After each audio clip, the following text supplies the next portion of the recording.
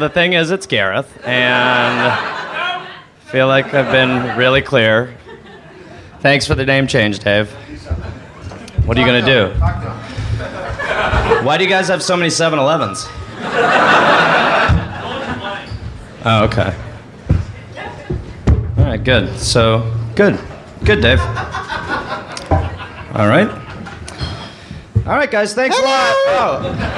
How are you? Oh, boy. That's my accent. It's not good.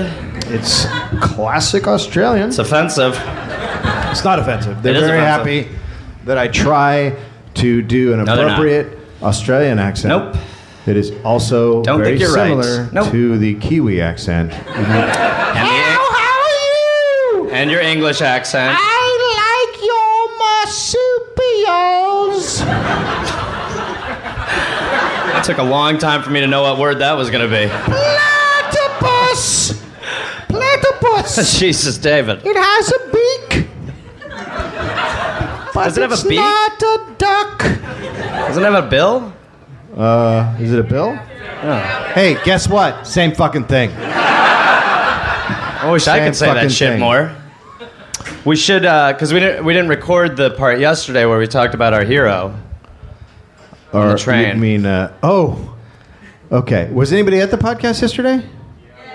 How Well, it's the same story, so... How many people have been to my one-man show, Hothead? Right. How many haven't? Yeah, go fuck yourself. From the bottom of my heart. Came all the way over here. It's like 19,000 miles to fly. And don't... Yeah, hey, I know, right? Don't. You're tough. just a straight up... It's how you had to be on a You plane. could have given me a little bit of something. All right. Gary's half as funny as me. Wait a second. That's fine. I do all the work. Yeah. Well, that part's true. We're on the train. We're on the train. And, tram, whatever you want to call it. It's like the Beak Bill thing. And there's a guy, and I'm standing talking to Gary.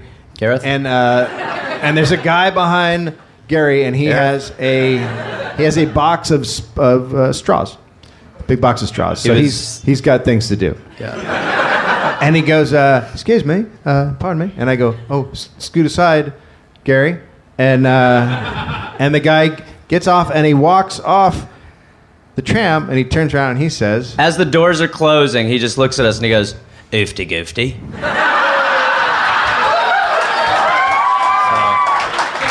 I just want to make sure we got that recorded so that guy knows the impact that he made, because for like the rest of the ride, I was like, that dude's fucking awesome. Like, Legend! Legend, mate! Like it was like a badass line where he's like, oofty goofty. Yeah. He knew he was saying the coolest thing ever. Like, he just... Fucking great guy. All right. My new best friend. Today's guest, who will be leaving us halfway through, because she has to go do a more important show. Literally more important. You guys feel good about that? She's a television star of television. She has a one-person show that has been recycled this year from last year. And I told her I'd go see it, and she held the ticket yesterday, and I didn't go. So fuck it. Great Ladies man, and gentlemen, Celia Pacquola!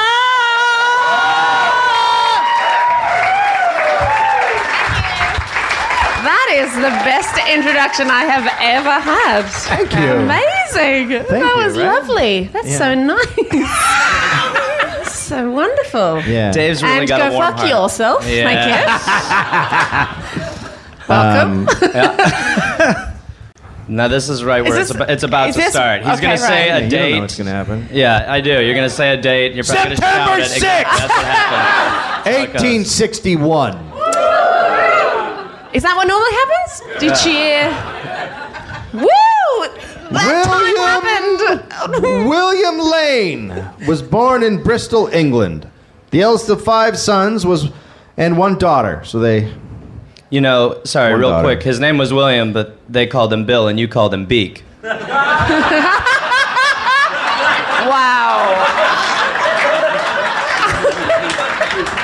Just for the record. Is this... Thanks for coming, everybody. I haven't had any ground rules? Is this us heckling him while he does? Whatever's could turn funny. into Okay, that. okay. Yeah, we don't Whatever's know. funny. It's And this is totally an fine. and you're doing an Australian history Well, we story. don't know yet, Oh, we do don't we? know. Okay. No, you said we were. Okay, sorry, Bill. His Bill Blake. father, James Lane, was an Irish Protestant, and his mother, Caroline, was English. So weird. Okay. The father was a landscape gardener who, at the peak of his career, employed 20 men. But William's father also conducted his business affairs at the local pub Nice. and soon ruined the family. So it is an Australian one. Okay, got it. It's confirmed. See, I feel like because Australians we get a visa to go back to the UK. We're just allowed, and like in the UK, there's a bit of anti-Australian sentiment. Would you feel that's right? It's like, oh, fucking another Australian. But I feel like it's where all Australians are born with this inbuilt thing to go back to the UK, like going back to a pub that kicked you out. You just want to turn up back and go, hey, fuckface, remember me? Yeah. Guess what? I'm back. Being American is like easy because everybody likes us. Everyone's like jealous and shit. William promised his mother that he would never drink. Never, ever, ever, ever, ever. So he's gonna drink. Okay. His mom died when he was 14, as happens in every dollar. So ripe old age. A teacher gave William enough money to leave home and work his passage to Canada. It's a different time. When if your parents died, someone just gave you money and went, hey, go to another country, dude. You're 14. Buck up. 14. Time to settle down. Get some grandkids. The captain of William's ship took a liking to him, and at Montreal, he was allowed to live on board until he found a place to actually live. So he got to live on a ship. Seems to be what happens here. A little weird. Yeah. Soon after his arrival, William took ill and was admitted to the hospital.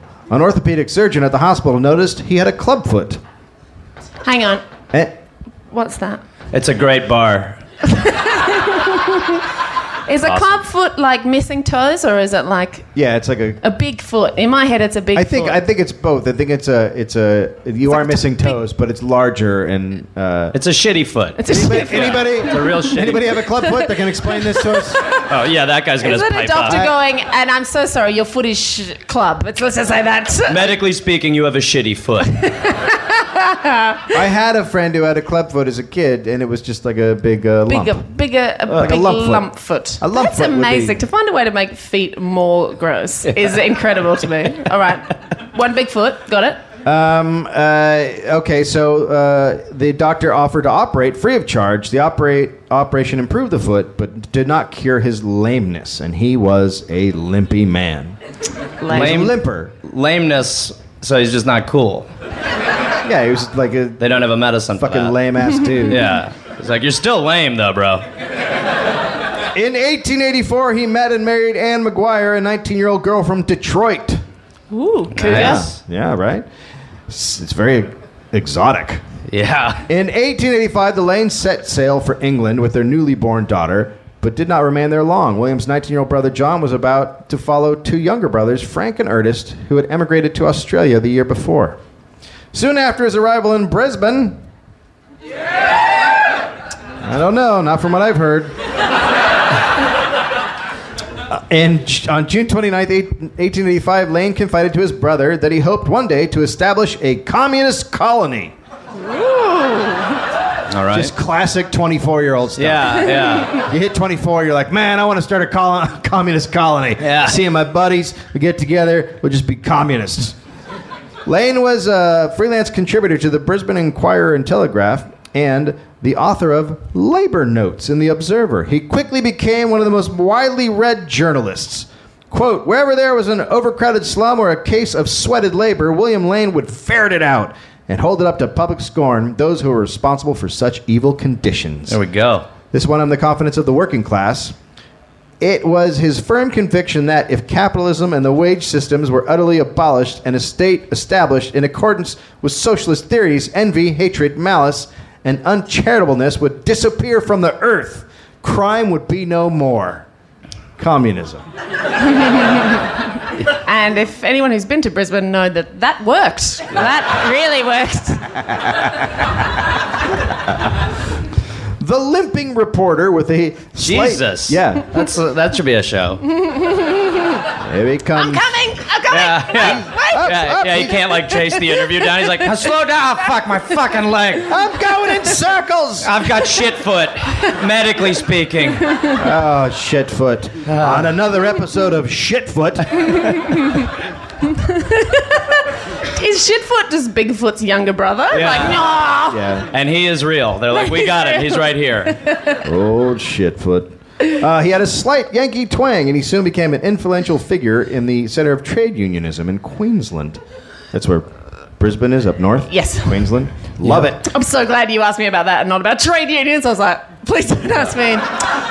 In 1887, Lane founded a Bellamy Society. Oh, fuck that. I'm going to read past that. Okay, wait. The Bellamy Society was devoted... Because to be honest, like the episodes that I've been listening to, let's just stop for a second. Like coming in, I've been back up and I've listened to fires under cities and half-dead chickens running around forever, and I'm getting fucking trade unions. I don't know how to... Oh, sweet Celia. This will take a turn. Why? This will go south. Something's going to fucking happen. He's going to start drinking or something fucking crazy, and he's going to like... up a foundation. It's a reporter with a big foot. I'm like, okay. Before the chicken lost his head, you heard the history of chickens for 10 minutes. Yeah. I'm so sorry. Continue. And then you just had a gurgling beast. All right. The Bellamy Society was devoted to the discussion of ideas being put forward in America by Edward Bellamy, the author of the utopian romance Looking Backwards. In this immensely popular book, a young man was treated for insomnia by a hypnotist and woke up in the year 2000 to find America transformed by socialism. Just what the Republicans feared. Exactly. And anyone who's been to America knows that works. That totally happened. Yep. His weekly paper, The Boomerang. You guys are so... That's amazing. Coming back at you. Yeah. Was an instant success with crusading articles about medical quackery, prostitution, the city jail, class distinction, and Brisbane's grammar school, and the yellow peril. I'm sorry. Okay, what's the... I'll tell you. His first article in a series about the Chinese population of Queensland was headed... Come on. So that paper's called The Boomer Wang. was titled Sunday Night in a Chinese Gambling Hell. Quote, Sunday night in Chinatown in the hideous plague spot that is spreading like a canker over the old Frogs Hollow district, and what that will yet rot our whole society if it not be cut remorselessly out. Lane's second article dealt with the opium smoking in Brisbane. I want to kick the lamp over and burn down this joint and all the other joints with it every one of these yellow devils who, with mask-like faces and fawning guise and patient plodding ways and superb organization... He gave him that, which is sweet. You yellow devils know how to organize.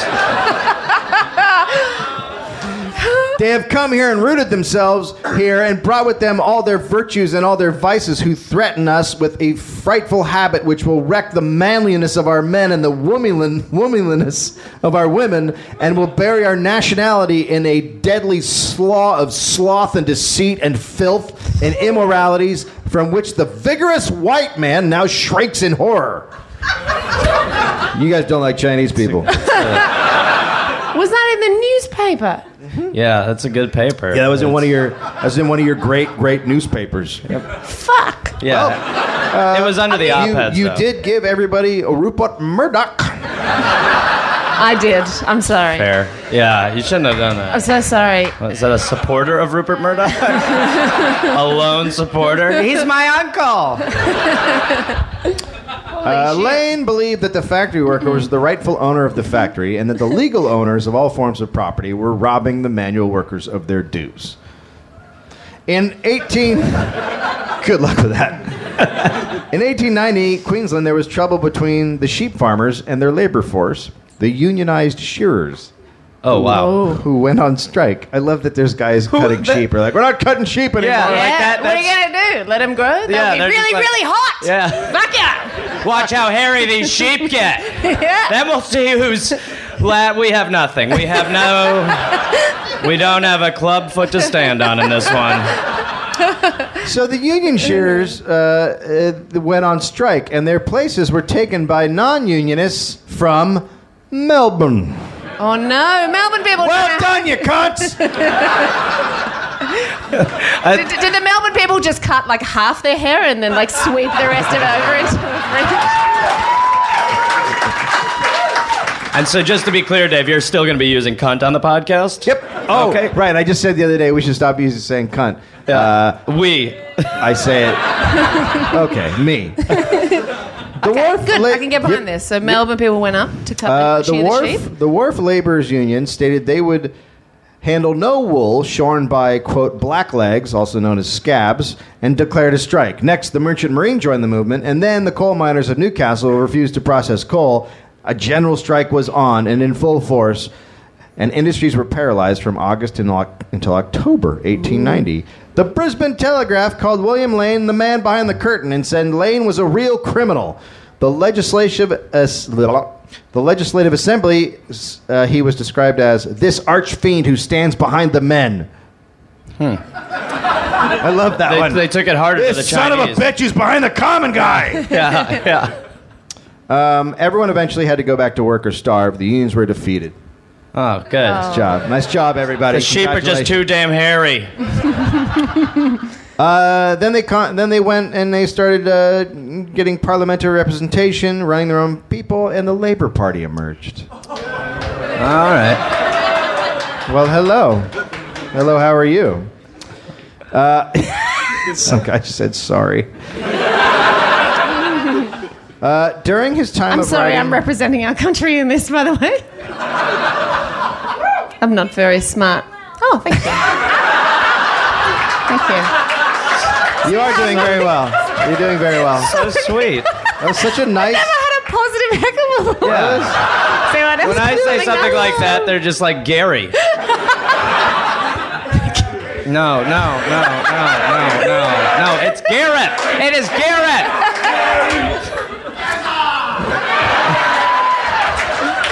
Yeah. Our intermission's over. Flash the lights.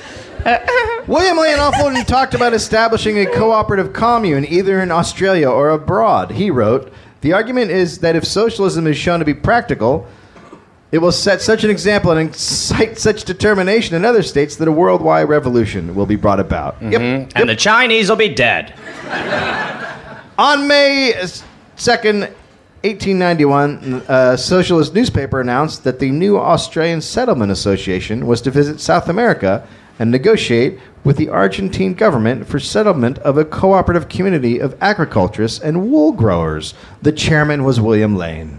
What? Yep. William Lane went to Argentina to talk about our sheep. Oh, he wasn't talking. He's He's getting ready to move. He's moving, going to Argentina. Membership of the new Australian Cooperative Settlement Association rose steadily into the hundreds as organizers moved from town to town recruiting. Upon joining the association, each male member agreed to contribute all the capital he possessed, not to be less than 60 pounds, which was a lot of money, so people were selling their houses to join the new settlement movement. Right. Yeah, people went out of Australia. That's why? They just wanted to get the fuck out They of here want to so go bad? start a communist Place in country Argentina. in another country. Sure. And shear the sheep. And no Chinese. You look confused. Yeah. I wish I could say this is a safe place. But I'm doing very well. But yeah, that's true. What? I'm still waiting for a headless ticket. It's all still very... It's the all build. very- It's the up to the... Okay, We're going to go down okay. on the coaster in no time. Okay, so he's gone now. So he's gone to Argentina. Well, Good no, for him. he's- Fuck he's off. just We don't want you checking anyway. out. All right, hey, Fuck off out of it. Hey, this is one of your people. He's This not, guy though. basically started the Labour Party. All right. Okay. The basis for communal organization stated there would be communal ownership of all the means of production and distribution, communal conduct of production and distribution, communal maintenance of children. Whoa. What? Everybody Oh, no. took care of the kids. There were no parents. Everybody's just like, yeah, I guess they're all Everyone's your dad. Surplus wealth would be divided equally among all adult members. Members' wives and single women would rank as members equally with men, but unlike men, they would not be required to pay any contribution. Woo! Those are like...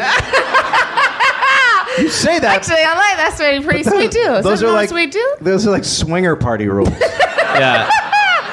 The first thing I thought was like they're all gonna be fucking. Like there's just some. We share everything here, right, Helen? Don't we, Helen? Wow. And of course, yeah. Like any communist country, Get ready. membership would be denied to anyone not knowing English, any person of color, Okay. including any married to persons of color, any living together otherwise than in lawful marriage, anyone of questionable reputation, and anyone who didn't really like the labor movement. We're getting there. Okay. Okay. As far as the liquor question, Helen. members shall pledge themselves to teetotalism. I hate them. Wait, what's the teetotalism? No drinking. Oh, okay. See, I love that you don't even know what that word is. That's great. Teetotalers. Nobody will be eligible for the pioneers, no matter what payments have been made, who is not full white, who is suffering from any contagious disease, or who's not square with his fellow workers. That list is in a crazy order. It's like, nobody who's not white. Also, if you will give us smallpox, no. And don't have a cough. Yeah, no coughing. Two of the most important elements of Lane's socialism were mateship and straightness. Honesty, not straightness. But he was Tell the truth. Are you white? Yeah. He wrote, quote, "The desire to be mates, the ideal of living together in harmony and brotherhood and loving kindness. If things were once fixed right, we should no more need laws to make healthy men good mates than we need laws to make healthy women good mothers." So he wants mates. Goodness. Bunch of bros. That's that. Wait, so he's like, It's a he's bro. going to Argentina and he's like, we're a fraternity, and I really gonna hope be that's bros. where the idea of mateship comes from. Is I that hope- where it's from? That's the worst. Like we do, all Australians are like, yeah. I think- like, wait, I thought mateship was a boat. Am I? I think this is you guys.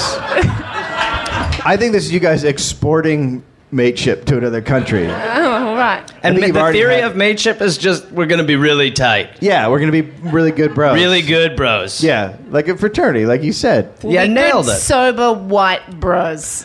Yeah, sober white bros. Forever. Sounds really fun. Sounds perfect. Come over, But- we'll A non-drinking fraternity. we'll play Uno. It'll Yeah, be great. yeah. It's the whitest game I can think of. All the numbers are white. Oh my God, a yellow 6. Burn it! Burn it!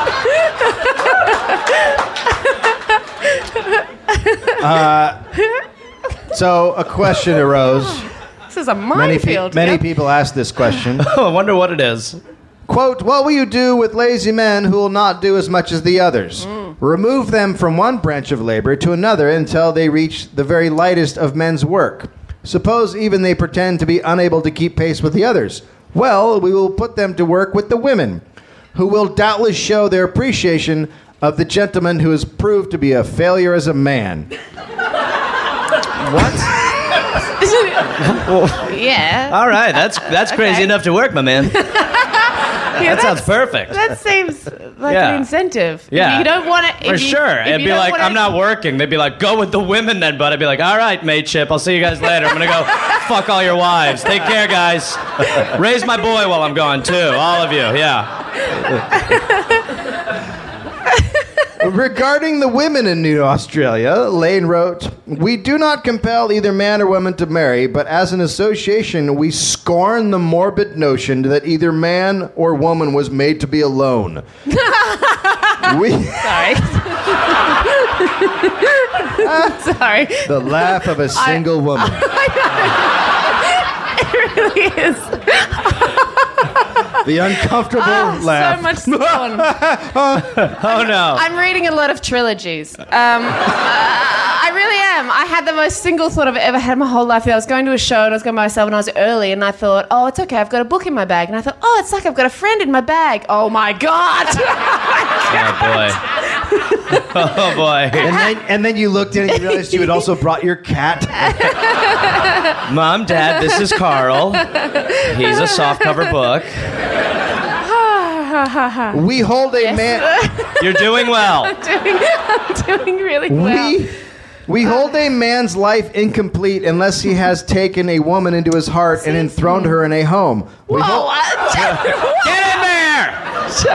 Go make pies! Throw him into a home? Yeah. What the fuck is that shit? This is New Australia. Well, there were no doors. So the options were... Do they have like a moat as well? Yeah, Like, yeah, all right. yeah. I don't. You're a woman, so you probably can't even jump very well. So I'll just chuck you. Yeah, just throw them right in, yeah. Okay, good.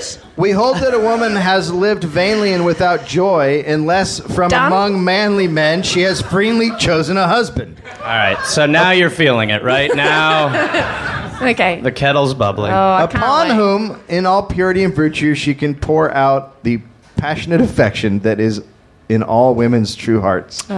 So There will be no compulsion for single women to marry. Every single girl who joins us can die an old maid if she pleases. Wait, though, isn't that good to know. contradictory? You want me to read that again? I mean, amazing. okay. There but- will be no compulsion for That's single nice. women to marry. Every single girl who joins us can die an old maid. That's nice. If it pleases her to be so erratic. How's that erratic? That's a long-term plan, if anything. But aren't we also? It's not like, I'm going to die alone now. Like, it's a long process that I am on. You've always got your book. I've got heaps of books. Yeah, heaps of books. I got heaps of books. But aren't they guys. saying that men have to have a woman to be validated? Isn't that part And they're of it? saying everybody does, but they're saying And then a they're just woman- also like, also women, you woman- can just be erratic and old. yeah, a woman, if she chooses to die alone Is in an allowed. unfulfilled, That's horrific nice. life. Because then nowadays we're not fucking allowed to Yeah. do that. They needed Tinder. That's what they needed back then. Are men allowed to die alone? Are you allowed to die Are alone? men allowed Man. to die alone? Oh, our so choose bachelors, of our being so bachelors erratic? will be the finest in the world. That means rose ceremony. That's what that means. The finest bachelors in the world. Yeah. What does that mean? Do you think? Strong and honest and manly with the manliness that town life destroys. Will they be manly? The girls that will go will be less than human if these men do not win their hearts and make them loving wives and happy mothers. So, it's pretty Right, simple. Okay. Oh yeah, it's You super can simple. be a woman and live to be an old older maid, Yeah. or you can be But Thrown if into a guy- home. you'll be less than human. But if a that's guy fine. hits on you and you say no, you are less than human. I mean, yeah, it's like today. Nothing has changed. Wow. Paraguay is a country in the very center of South America. Paraguay had a recent tragic history at this time. After fighting for its independence from Spain, the country was ruled consecutively by 3 of the most abusive dictators in South American history.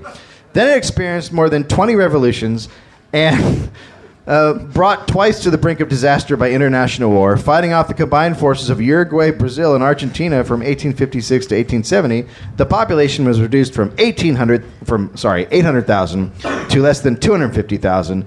Of these survivors, 150,000 were women, 81,000 were children, and 14,000 were men. Fuck. Whoa. That's So where you those want to go. dudes were Yeah. fucking. Yeah. That was a fuck party. Like, Fuck so yeah. all their dudes were gone. All the dudes. No more revolutions. We're good, right? So it sounds like we need more men up in this bitch, right? Uh-oh. Oh, no. We need more shipmates. Mateships. Which one is it? Both. Thank you. Lane wrote, over 3 great continents our race has spread itself, seeking land to build itself the home which we all desire. Every time we have failed because we carried the social sin that brings poverty, misery, and crime. We are going to live as mates. Ugh. This might take a little bit of a gay turn. No, but Okay. Well, I don't know, but at the moment, there's heaps of women and children and no men. Yeah, Kind of. but Yeah. he's gonna. So what happens? Do they get him to do stuff and I don't know. put him You're in leaving early. Yeah. You're not gonna find out. Oh no! He has to leave early to do another show, so she's not gonna know. God, shit! Well done. It's for a charity. Do you You feel hate good about charities? yourself? Do you feel good about that? After Yeah. the show, do you want to go down to the hospital and scream at some newborns? Is that what you want to do? She's doing Feel better? She's is doing charity. a Tony Abbott fundraiser. so you'll be screaming at babies. It's not funny. Eat the onion! Eat it! That's the meal they're serving. Everyone's like, and a whole onion, and a whole onion. Where's my fork? No fork. No fork. Just bite it like an apple. There you go. Yeah, like a sociopath. Eat it like Robert De Niro would in Cape Fear. Like that. That's what we need from you. Okay. So, wonderful place. I mean, what do you think went through his head when he bit the onion? Like, he just had to have been like, fuck me, that's an onion! Don't make a face! Fuck! Yeah. Don't make a face! Oh my god, I'm eating an onion! Or it was just like, Or it was like, this apple's off.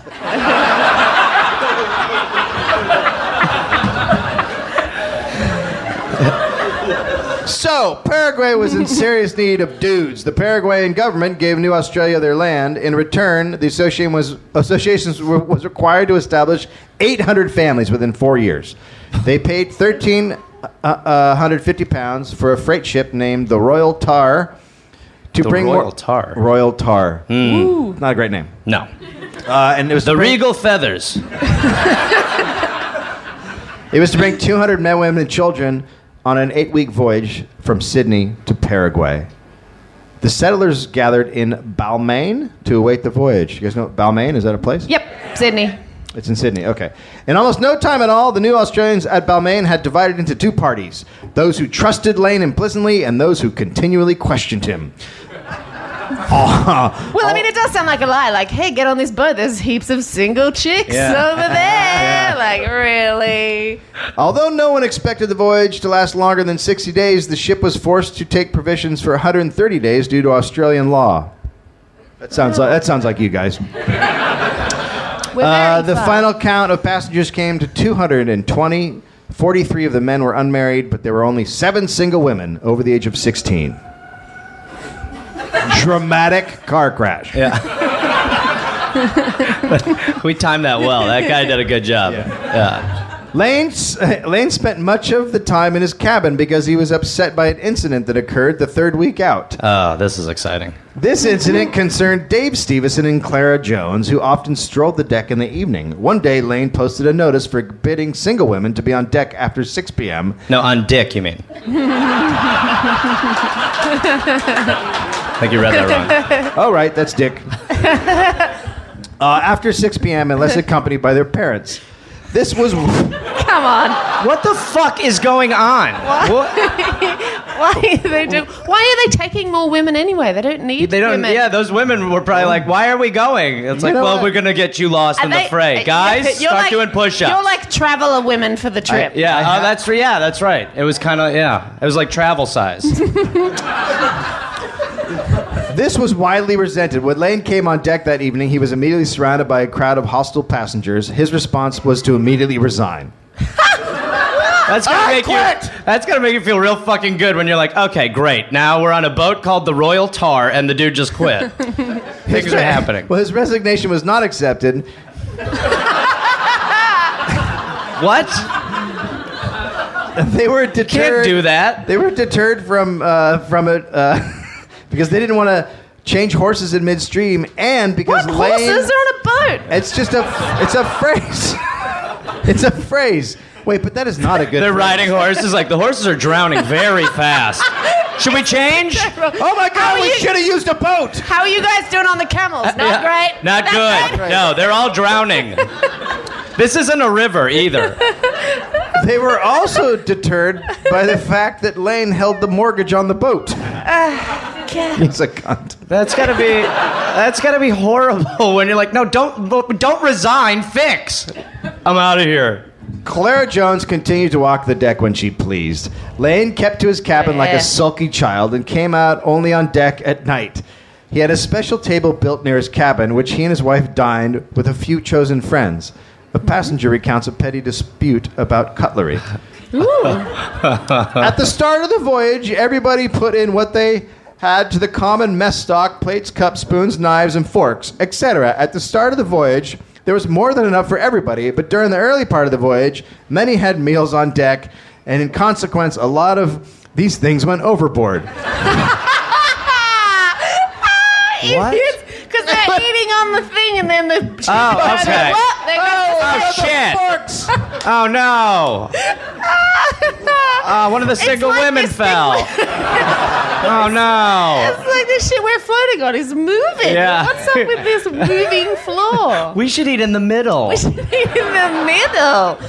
Oh, when Lane moved to his private table, he took out the full complement of utensils from our tables to use theirs. When he was confronted about this, it was pointed out to him that more than one half of the utensils had been lost and that they were short now. And he said, quote, "Oh, you can't expect us to stand the loss if you don't look after your things." Socialism! What a good guy. I don't see how this is going to go wrong. No, we're on a good path for sure. The Royal Tar arrived on Monday, September 11th.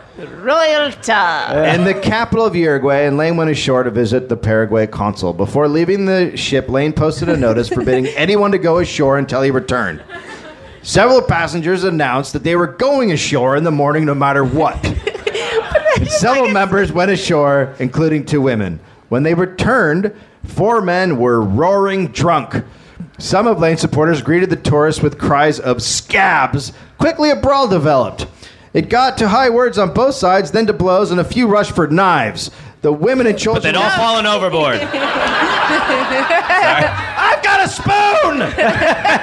Throw the napkin at him. Throw it! The women and children were screaming below and hurrying below, and the men were rushing on deck. Oh, good. One man from the drink was so excited and quite dangerous that he was locked up in the front of the ship until morning. At the general meeting the next evening, Lane offered free passage back to Australia on the Royal Tar for any member who wished to return. There were no takers. Well, yeah, because they were just like, we just went on this fucking boat forever, asshole. The temperance clause remained, but the drinking continued. Yeah. On Thursday morning, September 28th, the colonists reached the news site of New Australia. So funny, like, dick delivery. Yeah. We bring you dick. Penis. We bring you lots of penis. Within 2 months, there were 2 contending factions identified as the Royalists and the Rebels. The rebels were of 2 types. There were a few who persistently broke the rules, particularly drinking. And there were many others who just became increasingly suspicious. They just needed to have a drink. Relax. It turns out that most of the rebels had come to Paraguay in the hopes of bettering themselves materially. Oh, so they're not communists. They're going for a cash run. Yeah. The royalist Walker Head wrote, "The captain of the native police informed us that some of our members were stealing tools and exchanging it for liquor, and that one man had promised a native that if he could get him a native woman, he could have one of our girls." Wow. Helen. I'll give you a brown one for a white one. Yeah, that doesn't work on 2 levels for these guys, right? Yeah, no. The rules relating to drinking were flagrantly broken, and one man openly announced his intention to bring a native woman into the colony to live with him. Amazing. Patty Lynch. Oh, fuck. I mean, there's a guy named Patty Lynch. And Charles Manning came to blows when Manning accused Lynch of setting fire to some of his thatching grass. And while the fight... What? That means pubic hair?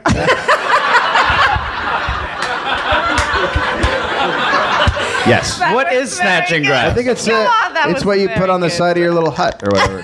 Oh, okay. Have you ever seen Gilligan's Island? Oh, thatching. I totally saw you. Thatching. It sounded like you said snatching. I heard grass. snatching. I heard snatching. Snatching grass. I heard snatching. Yeah, he's just like, if it was snatching grass, he's like, what do you think you're supposed to do with it? I snatched it. Fucking buddy. It's grass that's grown on the vagina. And while the fight was in progress, Manning was advised by someone in the crowd to take an axe to his opponent. And someone else in the crowd was like, far. "You're doing well." We're a couple days in. It's going great, you guys. How many? We were like 2 days in. He's like, "Get an axe, kill him." John Sebald, who was in charge of the mail, was accused of opening rebels' letters, and they spread a rumor that one of the prospectors had 4 illegitimate children at Eos, all fathered in one night when he'd been surveying the colony. Whoa. Surveying the wasn't all he was surveying, yeah. There's a mate. Yeah. Wow, there's a lot of grass here that needs to be A lot of grass. Time to play ball. So Lane, during this time, spent a good deal of time in the Capitol registering the association, whatever that means. Unfortunately, he did it quietly, which led the rebels to believe a land swindle was being done. When he returned to the colony, he was accused of double-dealing and deceit and was told that the majority had lost confidence in him, and he offered to resign when the next batch of colonists arrived. No, you can't resign. About 2 months. 3 men, including Tom Westwood, received the following notice. You are hereby notified that you have been expelled from New Australia Cooperative Settlement Association for your persistent and willful violation of the clause in mutual agreement signed by you relating to liquor drinking. A wagon will be ready for you at 7 o'clock tomorrow morning to take you and your things to the train station. If you remain on the colony after that hour, or if you return to the lands of the colony, you will be removed by police. One of the men was still in the Capitol and never returned. Westwood and the third refused to leave. And the next morning, a group of armed police with swords and guns evicted them. Westwood took his blind son with him. So this is a cool group of dudes. Yeah. They kicked out the blind kid. Yeah. Oh. They just told him he was going to Disneyland, though, guys. On Saturday, Lane was presented with a petition for separation signed by 19 men. By the end of December, New Australia had lost slightly more than 1/3 of its population. From what? Axe wounds? What? 81 people in all. On the last day of 1893, the Royal Tar left Adelaide with 199 new passengers. They were to have been 204, but 2 men were denied passage because they were drunk. I'm not getting on that ship. There's no fucking spoons.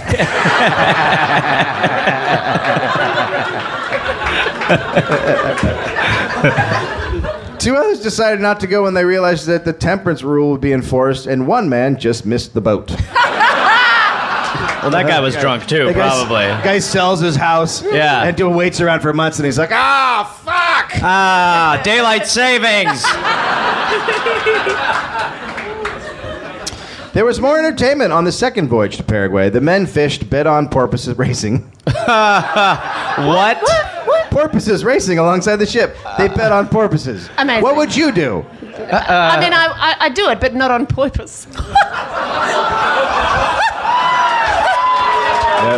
I have to go. Yeah. I actually have to That's go. actually... Are you leaving on that? That's actually her exit line. Celia!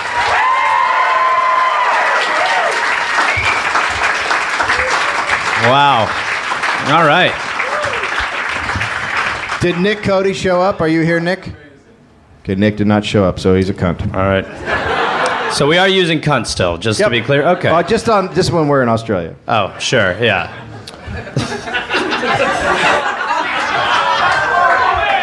Oh, there's Nick. Oh, nope. Oh, is it Tommy? Yeah, come on up, Tommy. Tommy Dassalo! Hey, word is you guys are in need of a dumb cunt. Here I am. A little fact about Tommy. Tommy, his name is not originally Tommy Dassalo. He picked it. He chose that name, thinking it Are we doing a sounded- dollop about Tommy? Well, but he dollop? He thought it sounded unique. Yeah, and I'm correct. I was correct. Fuck, I'm drunk. Oh, you're going to fit right in with this voice. You can act out some of the scenes. Do you know? Have you heard where we are? Do you know? I got here and then I left to go and get some KFC. And then Oh my God! Do you shout know how out many- to the Colonel. I haven't known him that long, but the number of times he said to me, "I left to go get KFC," Yeah. it's fucking remarkable. He ate Mike the chicken. All right, so inside some joke. asshole is taking a bunch of people to Paraguay where To they're going to fuck. set up a new Australia. Yeah. Right, okay. And there's no drinking. No drinking. Some of them are drinking. And you're not allowed to fuck anybody who's not white. Yep. And one guy is fucking a non-white, and they don't like him, and he almost got axed. It's a hell of a podcast you guys have got. Yeah. Wait, is this previous episodes of this show, or? No, this is today. Oh, okay, right. Yeah. Oh, Yep. cool, wow. Welcome. This is not like Rat Dad. This is Did you just call it Rat Dad? Rad. But Rat Dad would be awesome. Rat Dads. Please do one episode of Rat Dad. I think that might be happening in about an hour's time. Okay, so the men bet on porpoises who were racing and alongside they're gambling on porpoises. Okay. They played cricket using a ball on a long string. Well, the guy, the bowler's just always got it. He's always like, yeah, you're out. Yeah, four on that. At night, there were boxing matches on the side of the deck and dancing on the other. After a fight... This sounds awesome. After a fight between two families, a passenger remarked, "We have a very poor-spirited lot of married women, although there are one or two nice ones." Have them eat near the side, like the cutlery. Back in the colony, Lane was very depressed by others leaving and spent hours in gloomy introspection. So he's just like a depressed pussy, basically, right? He's just like in like his place, like, my idea was bad. I thought we were gonna have like a not drinking, everybody loves each other mate party. I tried to resign. Although his wife had just recovered from childbirth and pneumonia. Oh, cool. Those go well together. Lane decided that she should return to Australia on the Royal Tar to enroll single women. You know, like how a pimp does. Yeah. I love that she's got pneumonia and he's like, get on the boat or you could die. Yeah. Sorry, no, you go. No, go. No, nothing. You're free to say things. No, nothing. Sorry. As the new arrivals made their way to the settlement, they were met in the capital by the rebels, the separatists, some of whom tried to discourage them, and Lane, who had rushed there to try and meet them first. The rebels managed to change one mind, 60-year-old William Kempson, who wanted to go straight back to Australia, and as he was struggling with his bags, he walked right up to Lane and punched him in the face. Jesus. 60 years old. That's like 130 now.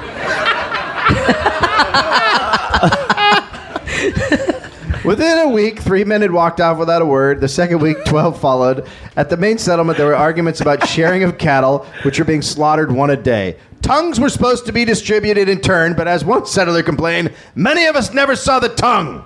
Oh, that's what I had just at KFC before. That was also the complaint of the wives.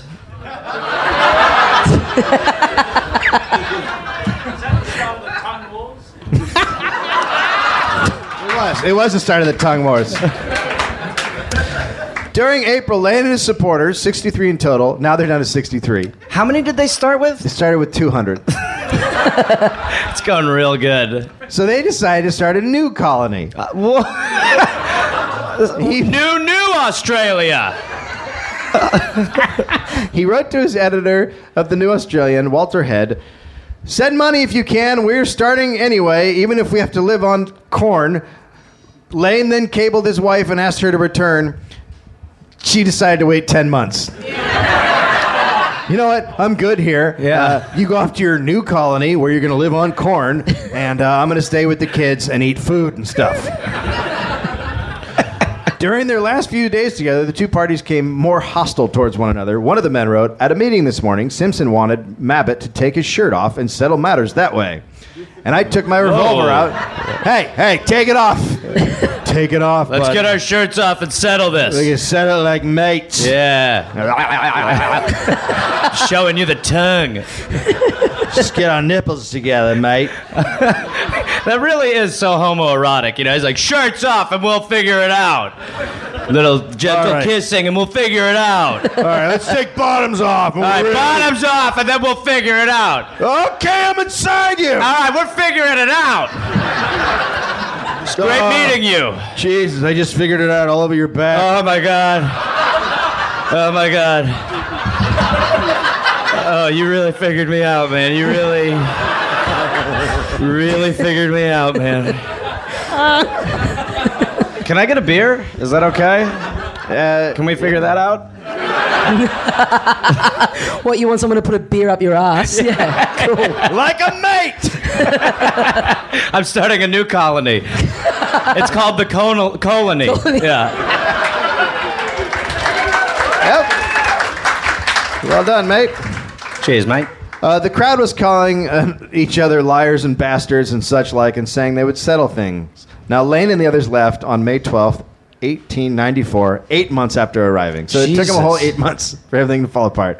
On their way to their temporary camp, 8 men left. He must be turning around like, wait, weren't we a bigger group? We lost 2, right? The settlers took wagons, and 56 of them arrived at their new settlement named Cosme, 30 miles away from New Australia. Now New Australia had 217 colonists spread among 3 camps.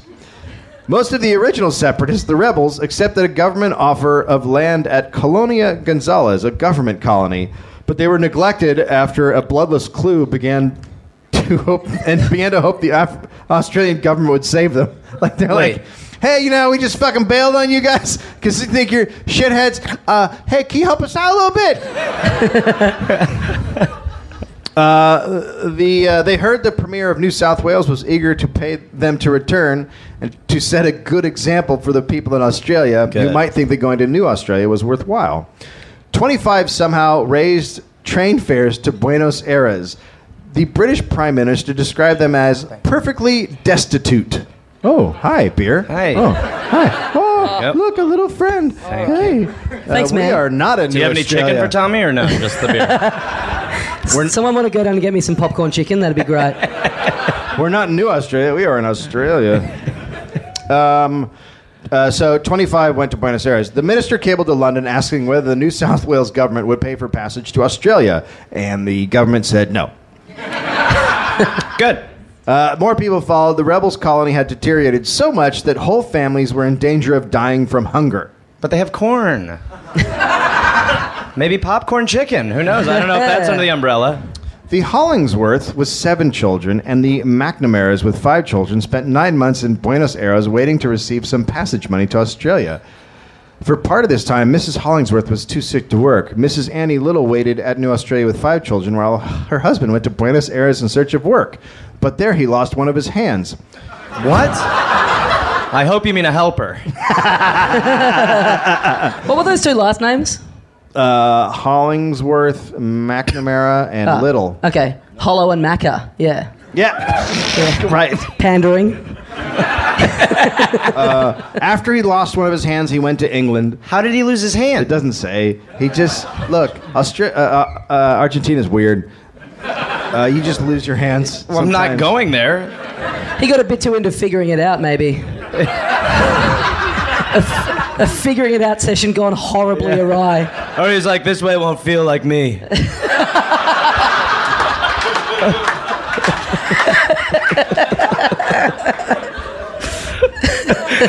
This is my wife, my hand. This is held like a monkey paw. Anyway, Dave, you were saying? I love podcasting. After 10 months of no news from her husband, Mrs. Little wrote the Queensland government to ask for help, and there's no further record of what happened to her. Oh, thanks for the fucking ending. One Australian in Buenos Aires died of lead poisoning. Another mother of 2 was left by her husband. So everyone's just fucking off, and it's every man for himself. I don't know the story, but I've got a pretty good feeling about how it pans out, I gotta say. I think everything's gonna work out all right for these guys. Yep, just gotta wait on that letter. Across the ocean. Move pretty quick. Remember Westwood, who was kicked out? He and his son did return to Australia, and despite his blindness, he became a successful violin teacher. So there's one. You got one guy that's it for sure. I mean, he's still blind. A blind violin teacher? That's a really hard game to crack. Well, not then. I think that everyone I can teach your son whatever he needs. We're over here. I can teach your boy how to play. Where's that violin? Can someone put it in my hand? Put it in my hand and I'll show you. Oh, that's funny. It's an orange. No, give me a violin. Violin, please. Are you guys here? Are you guys still in here? Washington Sorensen, an 18-year-old man, this is my favorite Australian in the whole story. Washington Sorensen, an 18-year-old man, was one of the first separatists to reach Sydney. Sorensen arrived on September 7th, 1894, after stowing away and working his passage for 30,000 miles through Argentina, Chile, Germany, and England. He told the Evening News he did not regret the loss of his £60 association fee, as he had had whips of fun for his money. He went on holiday. What a fucking time, mate! All you gotta do is not follow any rules and you'll have a fucking blast. How did that term go out of style? Whips of fun. Yeah, whips That's of good. Let's fun. bring it back. Let's bring it back. Everyone tweet about this gig. Whips of fun at the Dollop tonight. Whips. Now, members of the association were beginning to wonder about their money. It was supposed to have been deposited in a savings account. I bet it was. From which it could be withdrawn when a member was enrolled from migration to the colony, or if the member, deciding not to go, reclaimed the money he had paid. It turns out the savings account did not exist. I'm shocked. The funds had been used to fix up the Royal Tar. Walter Head wrote to William Lane, "The association is bung up here, and..." It's a great letter already. Yeah. And the irony of it all is that I will probably go to jail over it. Nice blank position, ain't it? With his wife and children, Walter Head intended to accompany members of the new Australia movement to Paraguay. His eldest son, Wally, had already left for Paraguay and had not returned. He was in the colonies. So Head they resigned. were probably playing Where's Wally? Don't they call it something else here? Where's Waldo? Is that what you call it? No, that's what you call it. Yeah. We call it Where's Wally? You call... Fucking hell. I did the Google translation. Go ahead, Tommy. You call it Where's Waldo, and we call it Where's Wally. But why does... Where are both of them? Why does Carl dress like him? Someone who's not in the room getting a round of applause. Cool. I don't know. Yeah, he just does. All right, good answer. Because he's got one joke about him, and it has to sync up. That's the best. Yeah. It's so sad when you have one joke about Where's Wally. So then you have to dress like him forever. And people don't know where your fucking show is. Well, it's cool, because then girls never want to fuck you. It's worth it. So Walter Head resigned and left for Melbourne. As far as the association is concerned, he disappeared forever. He settled in Tasmania, and under the name of Walter Allen Woods, he continued to use until his death at the age of 78. He led a new life, and he was known as one of the founders of the Tasmanian Labour Party, a member of the Tasmanian House of the Assembly for 17 years, and served 2 terms as Speaker of the House. So you had a fucking guy who everyone thought had embezzled money, and he just left and went to Tasmania and worked in the government. Way to stay on top of shit. Yeah. By the way, when you said that, these 2 ladies down the front row were like, the Tasmanian Labour Party. Fuck yeah. Like, so into it. Yeah. They're the shit, mate!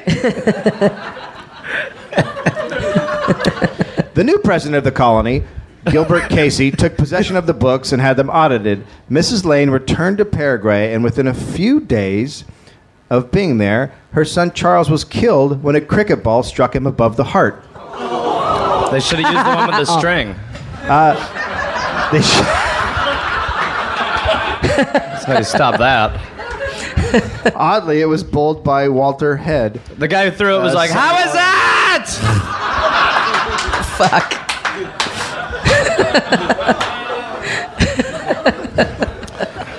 Fuck. Lane decided to sell the Royal Tar to cover debts, so now they don't have a boat. Jesus. Rules were changing in the new colony. Groups were now allowed to work in isolation because of so many fractures. Quote, profuse apologies were made for the Burks family, who was not asked to join the Sebald-Ragua settlement, but the truth is they did not want the Burks family. Old Armstrong asked if Kiff and me join them, and when I told him it would depend on where my parents went, he hummed solo and mournful tune, but said no more. That's a great way to we... handle awkward situations. Hey, Take care. You want to join the Burks family? I'll see you around, bud. Thanks. The Sebalds did not want us at all. We should not have gone at any rate. The inclusion of the Jenkins family alone would have stopped us, and I can't stand the Sebalds or Armstrongs. And Mrs. Oh, is one of the nastiest women here. Busybody, gossip, scandal-loving, loud-voiced, foul-mouthed, ignorant, spiteful, deceitful. And her husband's a brute. So things are going well. Yeah. They're working shit out. The wheat was attacked by rust. It was discovered that two men... It's a rusty thing. The wheat was attacked by rust? Not actual rust that you find on metal. It's a wheat attacking thing. Okay, sorry. It's like a bacterial... Anyway. It was discovered. But I bet when you were typing that out, you were like, I won't get called on this. I'll be fine. This will just go under the radar. No one's going to pick up on this. It was discovered that two men, Jack Vance and Bob McLevy, had been rustling the colony's cattle and horses. Vince was taken into custody by the police, and there are no records of his fate. McLevy disappeared with a stolen rifle and a revolver and was never heard from again. The wife of Casey went to South Africa and married Billy Donald. One of the second waivers settled on the Royal Tar. Casey took a Paraguayan wife, Maria Antonia Souza. He remained president of the colony, which was still receiving new settlers from Australia. Jesus. You fucking idiots are still going! That is terrible. So what does rustling the cattle mean? They're stealing cattle. Okay, I just wanted to make sure it was they're- stealing and not, Wrestling it? Oh my god. getting your shirt off. If they Figuring were them starting a cattle wrestling league, it would have been amazing. Today there would still be a Paraguayan cattle wrestling league. There probably is. The PCW.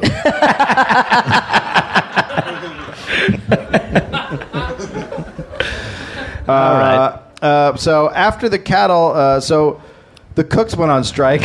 The coats, they were like, take us off your back, we're done. The cooks, not the Oh, the cooks. I heard coats. The coats went on strike. We're tired of keeping you warm.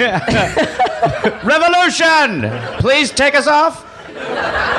After some cattle had been sold at disappointingly low prices, the colony's only steady source of cash was the Paraguayan government, which, hoping to stem the tide of departures, started paying a monthly subsidy of £800. So now they're in another country on the fucking dole.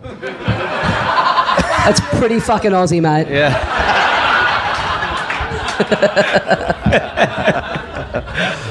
One after another, various heads of departments, trustees, and secretaries started to resign and drifting into nearby villages. By October, the colony had almost completed the transition from communal to individual ownership. Cattle were divided up. Each family tilled a separate block of land and sold its own crops.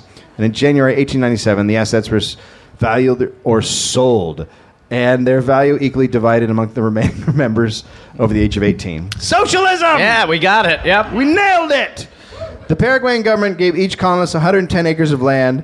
I mean, Jesus Christ. Yeah, They that's give how these land- yeah. It's just insane. They're just a bunch of fuck-up cunts. Hey, that's all of our ancestors, mate. Fucking chill out. Yeah, you can have more land. Yeah, you can have more land. You want more land? Yeah. All right, cool. Take Uruguay. This was the end of New Australia and the beginning of Nueva Australia with 86 adults and 75 children. They're still sticking with like the new theme though, which is nice. Now it's all private ownership, personal freedom. It worked out. And no restrictions on alcohol. Oh. Now, the first 3 weeks of Cosme, William Lane's new settlement, in July 1894, there were around 16 families, 38 single men and 10 single females. Oh boy. That's like... Don't do that math. Yeah. That's Wait, not- what was it? 38 single men, 10 single females. 38 Yeah. men and 10 women. It's like the audience for any given live podcast.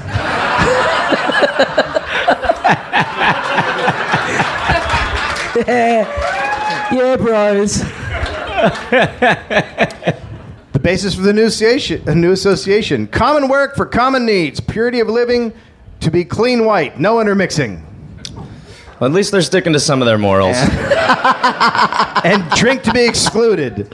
It sounds great. So you can't fuck all the tons of single women that are everywhere, and you can't drink. It sounds like a great plan.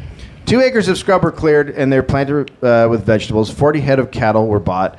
One of these was killed each week for food, and then they made shoes with them. Perfect, yep. They were never in danger of starvation, but the food became inadequate, and they could no longer slaughter a bull a week. It turns out after 40 weeks, you're out of bulls. Yeah. But the shoes. Dave, the shoes. Sick kicks. Oh, so yeah, good. yeah. But That's how Uggs came from. they did start a news. They did start a. They did start a newspaper, Oh, I can't wait for the title. and it was read aloud each night in the dining room. Quote, an eel a foot long was caught yesterday. There ought to be whips of eels in the swamps, and they are good eating. Isn't that they're just like good giving stories. people up? Yeah, that's just something you should tell people. But you don't need a paper that just one guy reads. There's food in the river! Front page, an eel was caught. It's a slow day. It really is pretty slow. Another day, another article. Murdered a monkey and shot a bird. I would buy that paper. Third article, the landlord from hell. Charging too much rent and doing nothing to fix the house. Harry Taylor brought home 2 monkeys today, and his relatives devoured the corpses. Oh my God. Monkey, whether it be a low-class lemur or the most intelligent of apes, is indeed a dish fit for a king. If you're on the royal tar, yeah. Over the months, the colony's evening paper began to write joke ads, such as, boycott the Chinky and save yourselves from yellow agony by buying your vegetables from a white gardener. Right. That's a very good joke. That's Baxter shoes, nigger tickler cogs. so... I mean, they're good, funny ads. Household furniture made on the premises. No Chinamen in the workshops. Fuck. It was Bada so boom. nearly not racist. Yeah, I it was almost a furniture, everyone great can joke. enjoy this. Yeah, asshole furniture. That's what every chair is, really.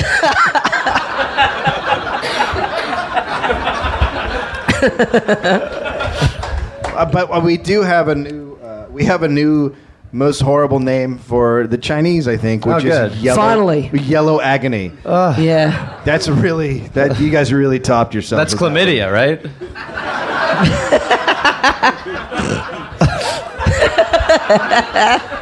The koalas have yellow agony. In 1896, the Paraguayan government officially proclaimed Cosme a colony and agreed to establish a post office. What's going on with the Paraguayan government? They're like, yes, okay, whatever you need. Just name it whatever you are. Do your fucking thing. Just stop coming here. They just want sperm. They only want sperm. Because it's just women. There's like 100,000 women going, someone fuck me. How far is the flight to Paraguay? So 72 families settled there within 2 years. In October 1895, William Lane suffered a near-fatal illness, almost dying from dysentery. That's good. That's how you know your community is going well. Well, I mean, he almost died from diarrhea. Yeah. Deserved. As he recovered, he wrote to a trustee back in Australia, "Be sure of this, God is with us. It is the truth. I could not have been nursed back to health better. Everybody in the colony is good to me." Another columnist wrote a letter to the same trustee. "Lane tried the patience of our nurses, wanted all his own way, and took brandy and wine like a babe does to the breast, but insisted on calling it tonic." So...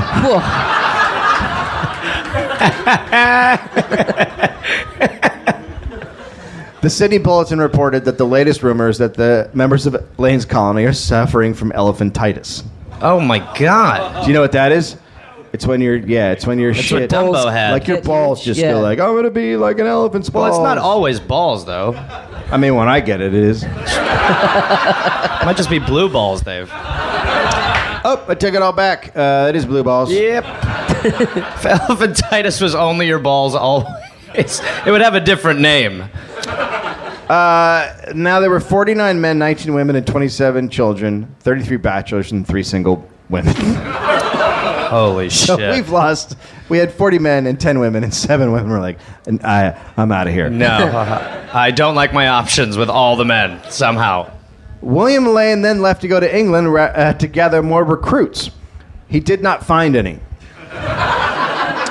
The colony started to go downhill as soon as he left.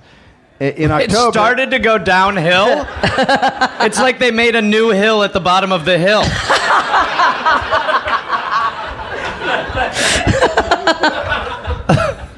In October, a 12-month-old fell down a well and drowned. A man was crushed to death in the sugarcane processor. Oh, man. Finally, man some what? good news. A man was crushed to death in the sugarcane processor. Jesus Christ. That is a way to go. That supervisor's fired. That's a hell of a work cover ad, though, for the guy that almost got crushed. Yeah. And they don't have a newspaper anymore that they're reading at night. His last words were, "It's so sweet." I'm having whips of death. Oh. The local river flooded, and one of the three single women left to return to Adelaide. So now we're down to 2 women and, Wait. and 33 dudes. And to Adelaide, of all places. What a fucking burn. So the river overflowed and she was like, "That's it." Or did she just jump in the river and was like, "This has to lead to something"?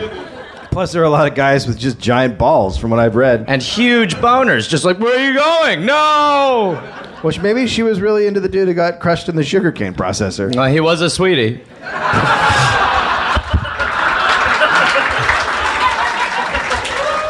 I love you, Gareth. I love you, Tommy. Yeah. Mates! We shared. Mates! Mates. Sorry. Mates. Mate. What's happening? Are you saying to mate him? Yeah. Mate with Tommy? Make a new Dassalo. We can name the baby anything. Yeah. The new year began. This is great. The new year began with the arrival of 6 more adults. Oh, a joy. People are still coming. Were any men? Well, I didn't get that part. Well, I'm sure there were, and I'm sure they're 3 idiots. And 3 children. So 3 people were like, "Hey, Eric, this would be a good place for my kid." Let's send our boy to hell. Lane was giving lectures in England the whole time. And by February 1897... What were his lectures on? How to be the worst. They were like, communism is awesome. Yeah, trust me, I invented New Australia, Nouveau Australia, nothing. And then Lane decided to wait until the end of the summer to return, but then ended up staying another year. What a fucking prick. He's just off in fucking England, living off the association's money. Like, it's going good down there, you guys, right, guys? You guys having a good time? Yeah, how's the monkey meat? Oh, I'm gonna have my tea. The newcomers at Cosme did not fit in.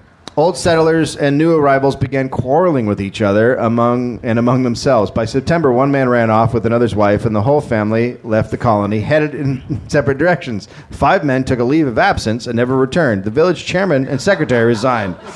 Once Lane returned from England, a dispute over a pig that was slaughtered and not shared with the entire colony caused even more factions to form. By June, the total loss to Cosme was 19 men, 8 women, 11 children, a third of their population. Fucking pig. It's not good. Fucking pig ruined everything. Didn't share any of the pig around, shit bloke. Yeah. Fuck that. Yeah. So he came back and then immediately announced that he was resigning. Did someone tell him he was doing well? He was like, "Fuck, you guys, England was great. I'm going to tell you this. I came back to say I'm out. I'm good. Seemed like a good plan, though." He wrote to an old friend, quote, "The devil of the labor movement is having to work with dirty tools. To me, this labor movement is trying to build walls of sand against an incoming tide of destruction. It's hopeless." Great. So he bailed. That's one thing. But, great. Lane, now 38 years old, his wife and his 4 children arrived in Auckland, New Zealand. Sorry, it's for what? Children. I said it weird. Are you sure? They went to New Zealand, and by 1900, he was writing for the New Zealand Herald. His career there was highly successful, and he played an important role in New Zealand public life. From 1913 on, he wrote under the pen name Tahunga. What? Maori for profit. Oh. Come on, that's worse than Dassalo, surely. Like,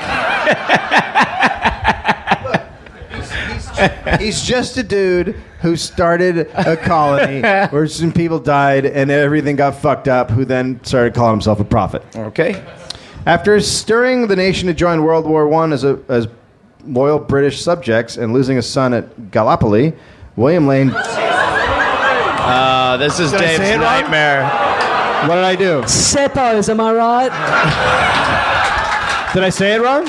Yeah, you absolutely said it wrong. They weren't supporting how you said it, Dave. How do you say it? Oh, I say it the way it's spelled. Apologies. Well, how do you say it?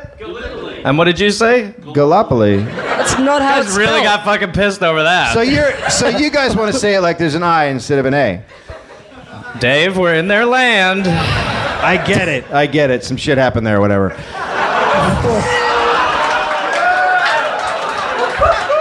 There's nothing sacred on the dollop? We've had a great time in Melbourne. You guys were just about to get booked to do this podcast at the Anzac March next week, and now you've fucked it right up. Thanks, Dave. Get the what? Batteries. Get the batteries. Get the batteries. In Philadelphia, people threw batteries. Our country's far better. A call to arms. Yeah. Whip out the Duracell, everyone. Let's go. So Gallipoli? Yeah. We love you, Dave. Hey, how about the fucking British were cunts there, huh? Yeah. Oh, you guys went off and fought, and they fucking stayed behind. It's a myth. Dave, you're going to be mayor of this town if you don't watch it. Aussie, Aussie, Aussie. Yeah. And now I'm calling it Gallipoli again. So good. Oh, fuck. We had him. William Lane died of bronchitis in August of 1917 at 55 years old. Bronchitis. He had a cough, now he's dead. By 1908, 9 members remained at Cosme. Oh my God. How at that point are you not like, fuck it? 9. There's 9 guys. They were bidding their time until the land could be theirs. A final document divvying up the remaining land was signed in August 1909, 16 years after the Royal Tar left for Australia. Most settled into the life of individual farming, sugar crushing, and timber gathering. Some lived there for almost 30 years. Fucking 9 dudes. It's just 9 dudes? Eventually, Australians in Paraguay lost identity. Young men of the second and third generations took Paraguayan wives. The languages were learned, and many families became Catholic. In 1917, a member of the Australian Parliament asked for help to repatriate those poor white Australians in Paraguay. Schoolies Week. The original Schoolies Week. Get up there, boys. Let's go. I don't know what Schoolies Week is. Spring break. Schoolies Week. I like it. Yeah. Please come back next year and do a live dollop on the Gold Coast for Schoolies Week. That'd be fucking incredible. We'll do it in We start the Gallipoli. Kickstarter now. We'll have enough money within half an hour. Schoolies Week? Yeah. I'm not big on your history, but was that was Gallipoli a Schoolies? Fucking hell. So We could do a Galapop. A gallop cast. Yeah. Oh God, you guys really hold on to that one. So You changed my fucking name. No. And they've tweaked it. You got laughed at for Gallipoli for 1 second. You made my name fucking Gary. It's all relative. Or Gaza, sorry. Gaza. Don't help Tommy. Gaza. Tommy changes his name by his own, like he wants his name changed. Yeah. Cool. Very supportive. So the Australians wanted to return the poor white Australians to Paraguay. The reply from British authorities in Argentina said no distress exists amongst the families of Australians who have settled at Cosme and New Australia.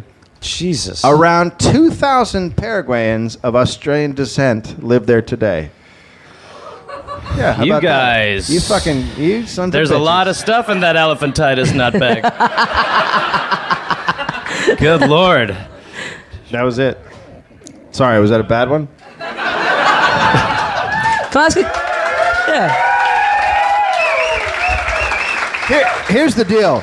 So, people kept sending me ideas, and they'd be like, what about these convicts who escaped? And they'd be like, it's fucking awesome. This convict, he escaped, and he ate all his friends. How great is that? And then I'd be reading the story, and I'd be typing it up, and then they get to the part where it's like, oh, and then he killed a baby, and it's a tree. And they're like, I don't want to do that story. You And they'd just be gotta frame it "Here's as another one. pro-choice." Here's another one. This guy escaped and had a great time. Oh, and then he raped a bunch of women. Oh, I can't do that one. So your fucking history is fucked up.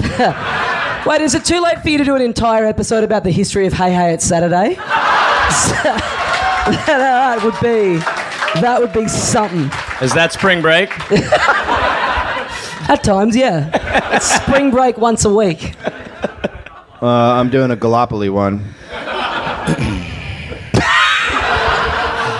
It's amazing they get sadder every time I say it.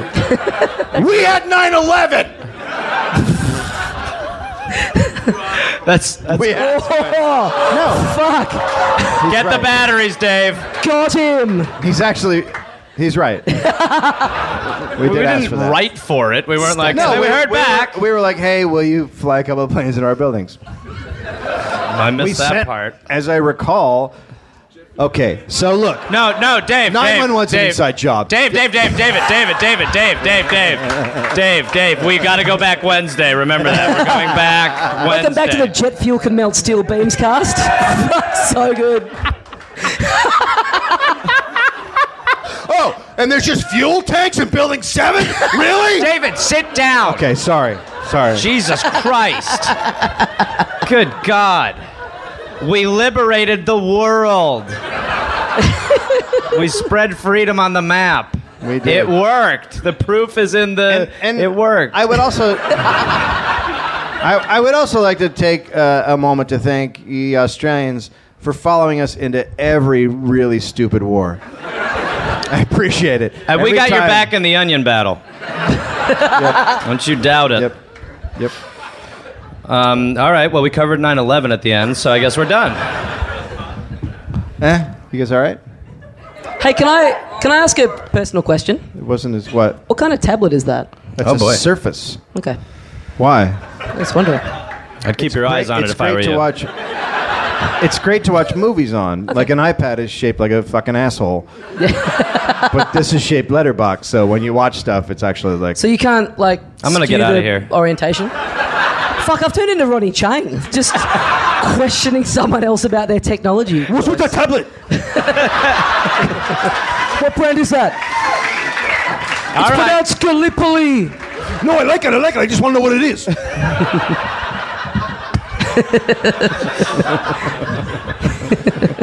You fucking American assholes. You come in here, disrespect the Anzacs. So fucking stupid.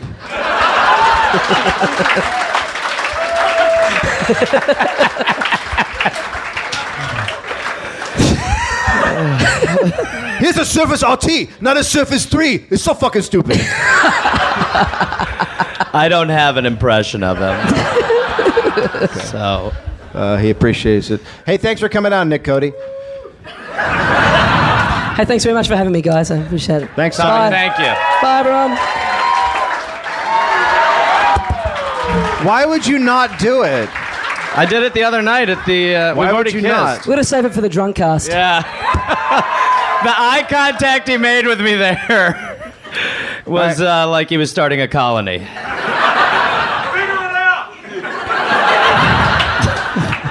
Okay, so that was probably the most bureaucratic dollop we've ever done.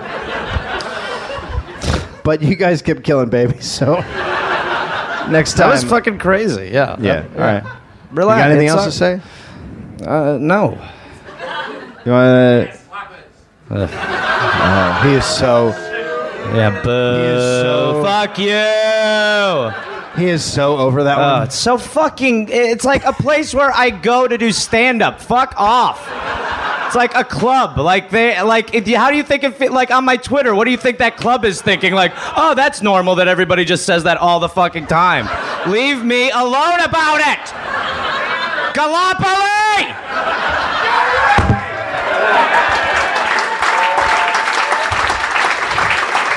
Wow. I guess the drunk cast has started. You guys, thank you very much. To Surface.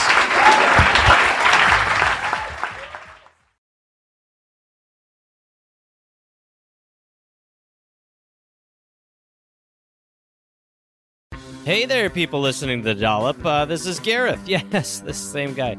Listen, I have a new podcast called We're Here to Help that I'm doing with my friend Jake Johnson. It's basically a call and advice show where we don't say that we're professionals because we aren't, but we try to help people with problems that are important to them. You can listen to it wherever you listen to podcasts, and it is out right now. So go listen to We're Here to Help with Jake and Gareth. We're here to help with Gareth and Jake. I don't remember how we did it, but either way, fun. Half hour comes out Tuesday, August 22nd, and the episodes will be out every Tuesday and Friday. We're here to help.